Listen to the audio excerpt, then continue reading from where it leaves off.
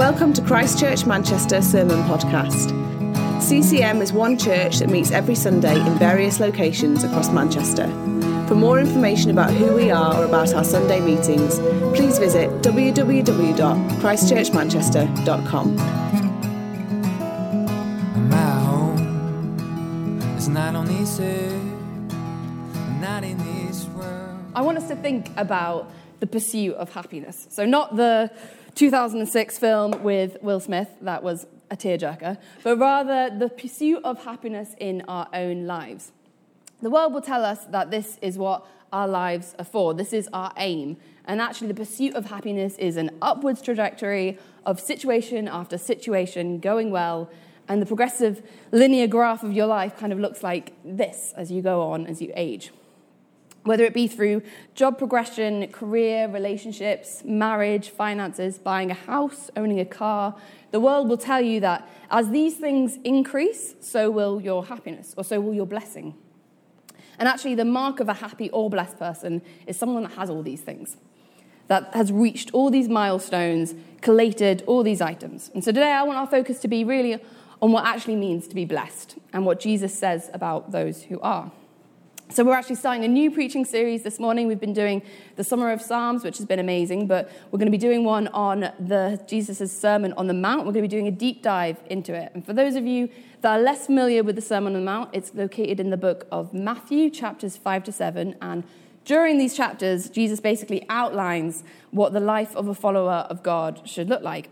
And there are scholars and philosophers all over the world who wouldn't profess to believe in God, but openly state that the teachings of Jesus were incredibly profound and still relevant today. Even the well-known atheist Richard Dawkins has publicly stated that Jesus was a great moral teacher. And the teachings of Jesus in these passages alone cover topics on divorce, relationships, fasting, murder, prayer, giving to the poor, and even anxiety as well. They're full of wisdom, direction, cultural controversy, and encouragement. And I think we're going to have a great time working through them over this next term. One thing, though, that I want to really encourage us in, and that's something that God has kind of been speaking to me about recently, is the concept of hearing from God might not always mean it's for you. And you might be thinking, well, obviously, Beth, people get words and prophecies and, dreams that are for other people all the time, which is great, but I'm not talking about that. I think the challenge is actually when we hear teaching, and instead of our sole focus being, what is God speaking to me about through this preach, actually being like, what is God speaking to me about to go and share with someone else? What is God going to say in the next 20 minutes that, yes, will be helpful for me, but is actually intended to stir me up and share it with another? It's called good news because it's meant for sharing. It's not a good secret. This is how the gospel spreads. We can come here every Sunday and have a great time, but if we're not taking what we hear or what we learn back out to those who've never heard it, we're missing something. So what I want to bring today might not actually be for you. It might not be for anyone here, but actually might be your role in hearing it is to pass it on to someone else, someone in your circle, a course mate, a colleague, a family member, your neighbour, a randomer at Aldi, anyone.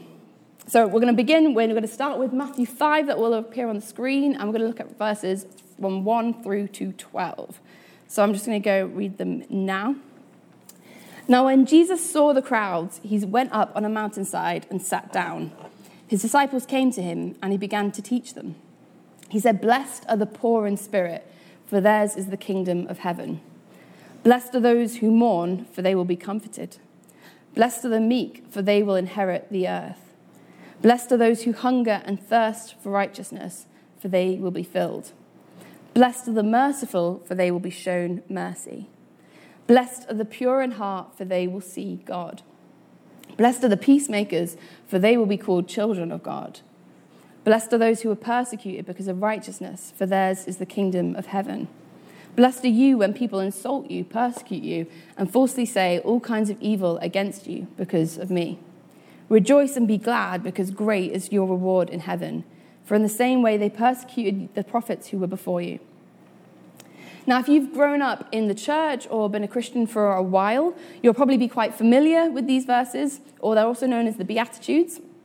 And they can almost seem a little bit like Proverbs or a little bit cryptic. They're full of meaning, and I'm going to do my best to work through them in a short space of time today. So within some of your translations, it might say, happy are the poor in spirit. So just to get our heads around this phrase, blessed or happy, before we dig in, these days we use, or I use, the phrase, oh, bless you, or like, bless him, so flippantly. I personally probably do it about 10 times a day. It's like a filler word for me. And it's almost like putting good energy out there. Do you know what I mean? It's like good feelings, or like there's no spiritual attachment to it, whatever. When I say, oh, bless him, I'm not actually saying, bless him. You know, it's very just kind of like nonchalant and easy. But the blessings of the Bible aren't just empty filler phrases, but more of a divine promise. If we look at the Old Testament and the story of the two brothers Esau and Jacob in Genesis, and how Jacob tricks his father Isaac into giving him the blessing that was rightfully Esau's, the levels Jacob went in deceiving his father shows the weight of what a blessing means in biblical terms. This blessing that Jacob went to great lengths to receive was far more than a flippant, empty good vibe out into the ether. This kind of blessing has spiritual weight and in certain instances determines someone's fate. What's more, the terminology in this passage, as we've seen, is that it's all in past tense. It's not saying those who are poor in spirit will one day be blessed. Those who mourn will one day be blessed.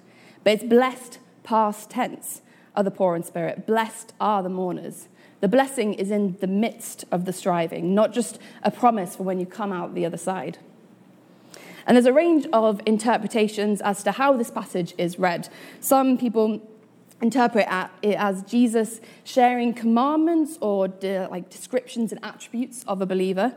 And some would say that we should seek after these things so that we may be blessed, to mourn the weight of our sin, or then we'll be comforted, or to deny ourselves so that our hunger for God and righteousness would increase, or to seek being poor in spirit so that we may know the abundance of the kingdom of heaven.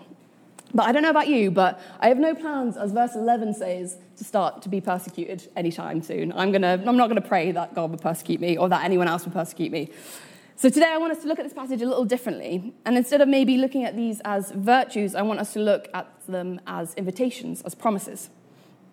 So we arrive at the mountain and Jesus begins his sermon, blessed are the poor in spirit, for theirs is the kingdom of heaven. The poor are an integral theme throughout the whole Bible. With over 2,000 references, we can be pretty certain that God cares deeply about the poor. His heart is for them.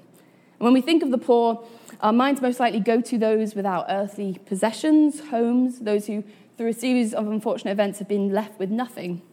Maybe those who have fled their homeland out of desperation. Those who are destitute without hope. And Jesus throws a bit of a curveball here.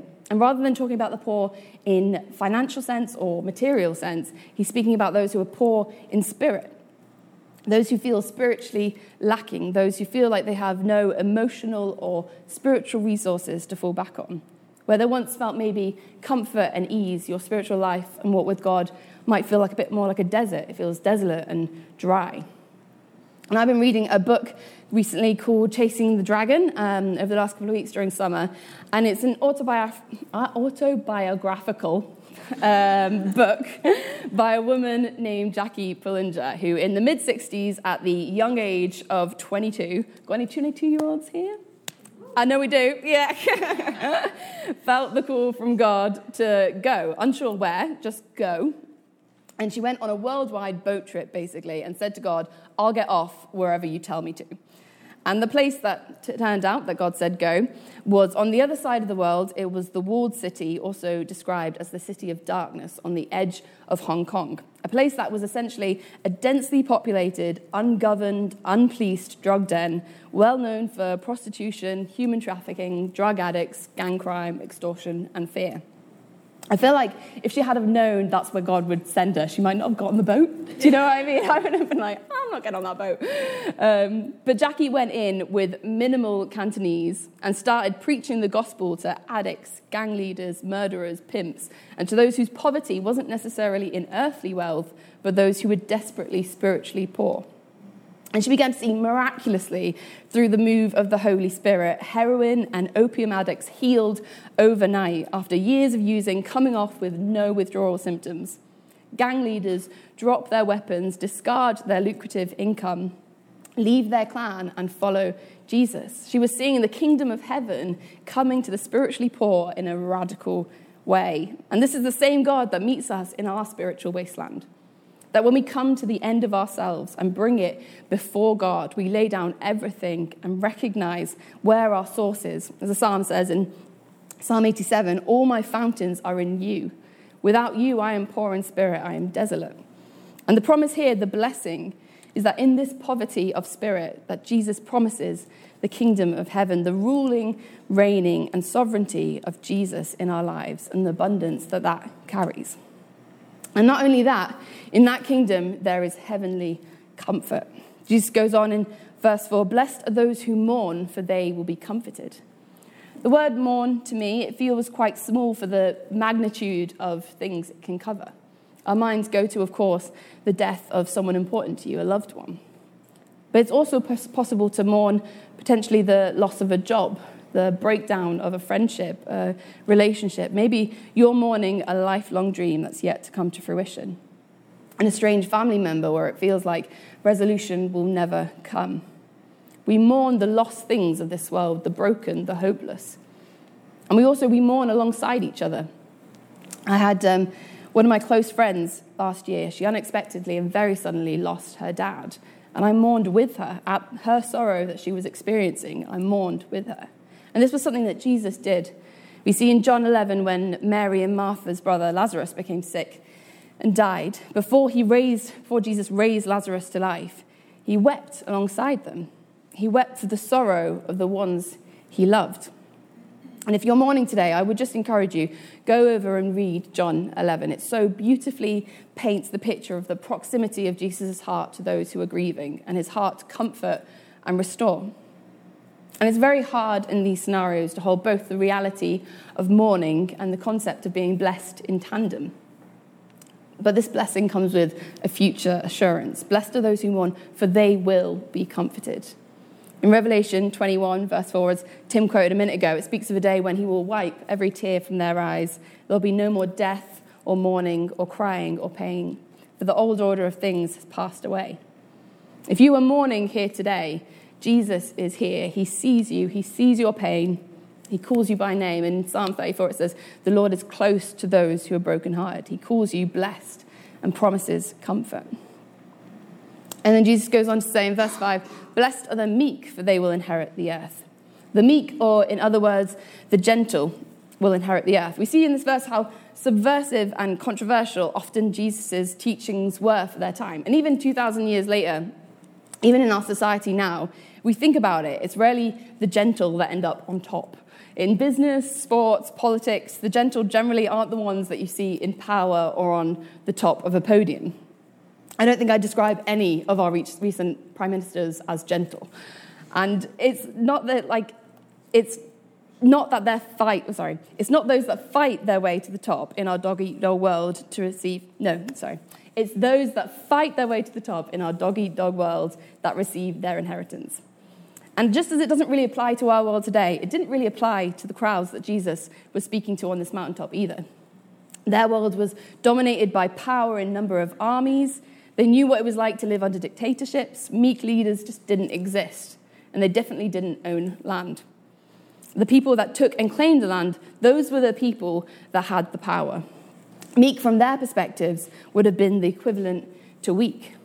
But Jesus is saying here, no, you who don't assert your power or assume your position above others, you are the ones who will inherit the earth.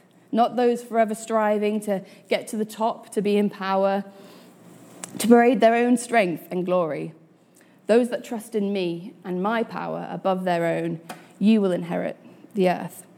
And when we align ourselves with God's will and trust in that power, we find fulfillment, we find purpose. As verse 6 goes on to say, blessed are those who hunger and thirst for righteousness, for they will be filled. Or in some translations, they will be satisfied.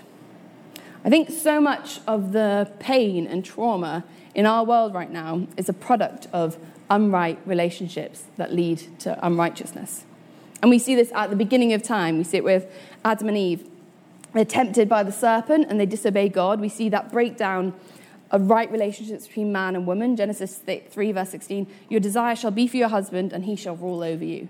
We see it between man and creation in that moment. Cursed is the ground because of you. In pain you shall eat of all eat of it all the days of your life. Thorns and thistles it shall bring forth for you.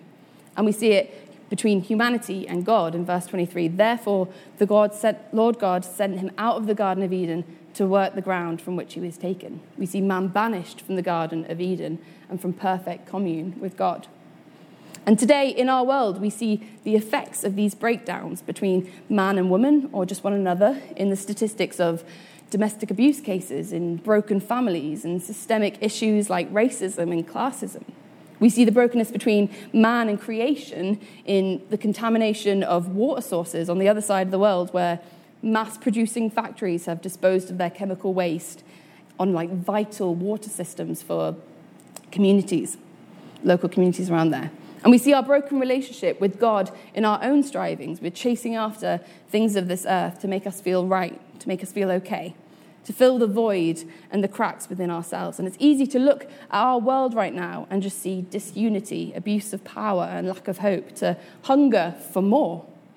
But our God is a God of justice and righteousness, and he has promised that when we lift our eyes from the world and despair, when we hunger for more, when we look to him, we will be filled. So we hunger and thirst for righteousness, not in vain or fear, but in the assurance that our God is sovereign and triumphant over it all. And when this happens, when we are filled, our heart posture changes. As Jesus goes on to say in verses 7 and 8, blessed are the merciful, for they will be shown mercy. Blessed are the pure in heart, for they will see God. Again, here we see Jesus use two quite powerful statements that are really countercultural and challenging. How often is our reaction to us being wronged to show mercy? Before Jesus came on the scene, the people of Galilee would have been operating on the old Levitical law of an eye for an eye and a tooth for a tooth, which I think is a mantra that we do actually still see in our lives today. But Jesus actually goes on later in this chapter to challenge that mantra. He says in verse 38, verse 39, you have heard that it was said eye for eye and tooth for tooth, but I tell you, do not resist an evil person. If anyone slaps you on the right cheek, turn to them the other cheek also.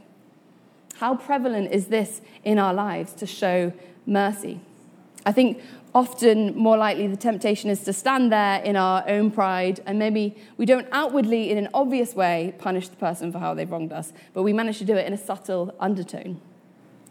But when Peter questions Jesus on the topic of forgiveness later, we find he asks him, how many times must I forgive my brother? How many times must I sit here while they wrong me time and time again? Surely there's a limit. And Peter offers 7. He says, is that the limit? 7? And Jesus says, no, 70 times 7. We can forgive without limit because we've been forgiven without limit. We can show mercy because we know mercy.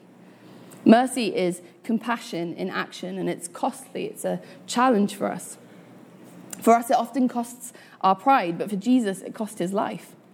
Our response to God's mercy should be to show it in our own lives. And alongside this, blessed are the pure in heart, for they will see God. Again, this is another challenge, as purity at this time was something to be obtained through sacrifices, rituals. Those who were in God's favor were those who practiced these laws. But Jesus teaches that in this new covenant, in the new kingdom that he's bringing forward, purity of heart is what will lead you to see God.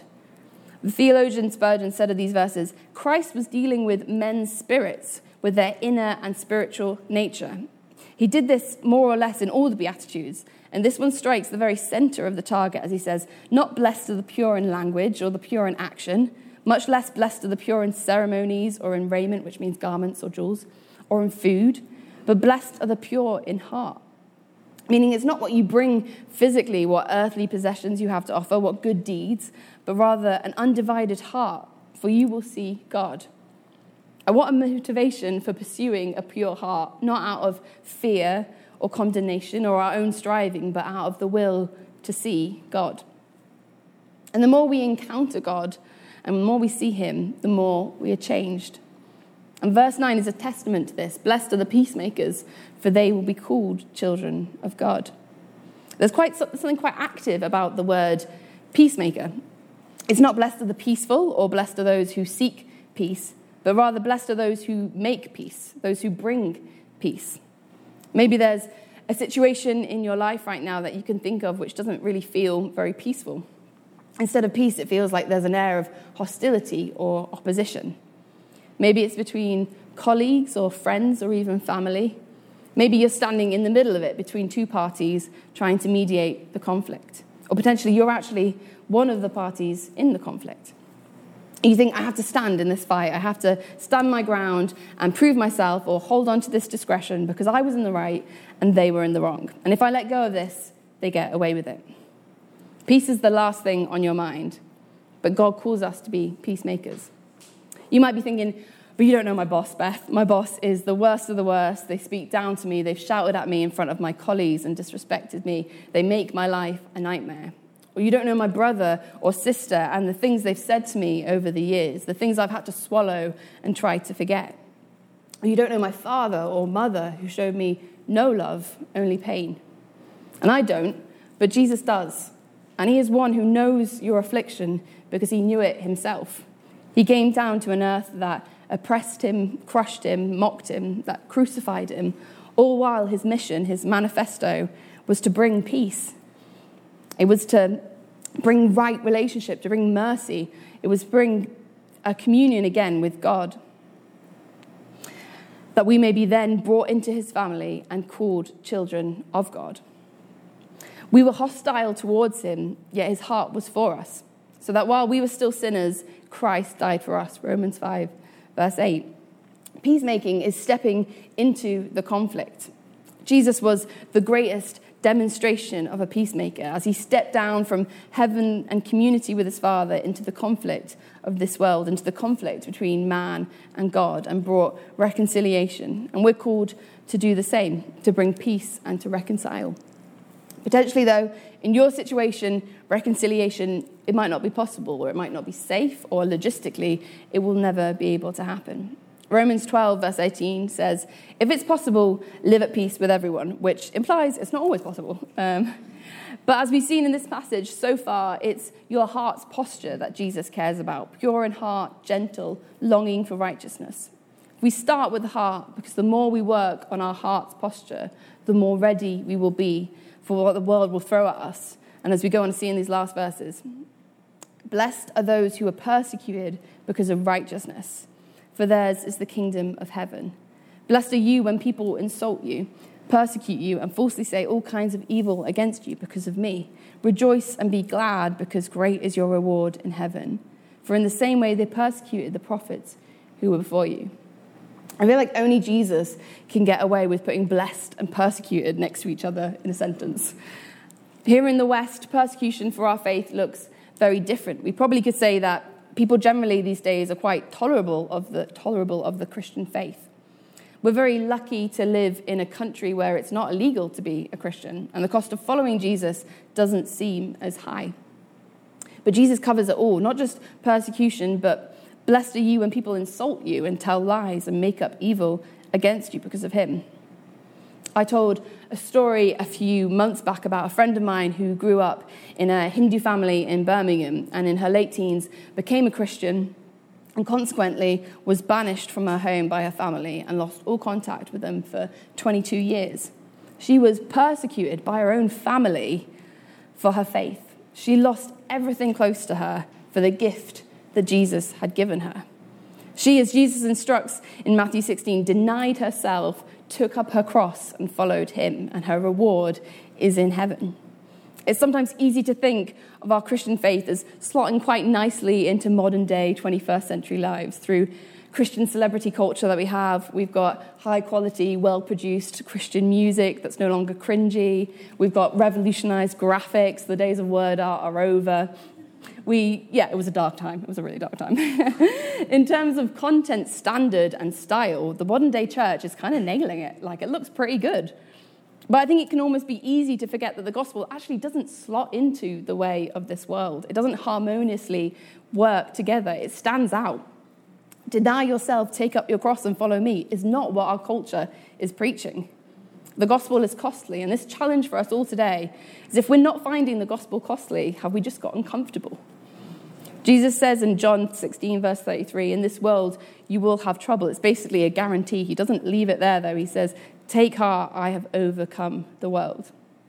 Persecution, insults, lies, they don't have the final word. Rejoice and be glad, because great is your reward in heaven. For in the same way they persecuted the prophets who were before you. Our struggles, our striving on this earth, our current hardships are momentary compared to the joy of heaven that's to come. And within this passage, Jesus turns on its head who society says is blessed, who is happy. And when we think of those blessings, we may think, blessed are those on good incomes, blessed are those who are productive, blessed are those who have acquired nice things, blessed are those who are healthy, blessed are those who are headstrong, blessed are those who are successful. This is that upward trajectory that I spoke about at the beginning. And maybe your life or the life of someone you know or care about, it doesn't look like that. But as I said earlier, we can look at these invitations as promises. They are divine and weighty blessings in the midst of the struggles, as callings for the weary, the downtrodden, to look to the King above it all, who calls you blessed. These struggles don't disqualify us from the blessing of God, but rather when we are in these states, we are all the more blessed. He says this morning, blessed is the one who has come to the end of themselves, who is lacking, whose spiritual river has run dry. My kingdom is here for you. Blessed is the one who is carrying pain and loss in their heart, the depressed, the weary, for I will comfort you. Blessed is the one who the world tells you, your voice is quiet, your voice is small. I see your humility, and it's you who will inherit my land. Blessed is the one who is striving through hostile relationships and longing for reconciliation. In me and me alone will you be satisfied. Blessed is the one who, when culture tells you you should retaliate, you should excommunicate, you should repay, but instead you forgive. You will know my mercy. You will see my face, and you will be called a child of God. And blessed is the one who goes against the tide of this age, weathering insults, lies, and persecution for my name. You are blessed. But I think it's really important when we feel the weight of these strivings to remember that there is power in the name of Jesus. And we can speak his name over our own hardships, our own shortcomings, our own struggles, but we can also do it on behalf of our friends, our families, our colleagues, our street, our city. We can lift up those who are weary, poor in spirit, mourning, persecuted, and pray the name of Jesus over them, that they would know God's blessing.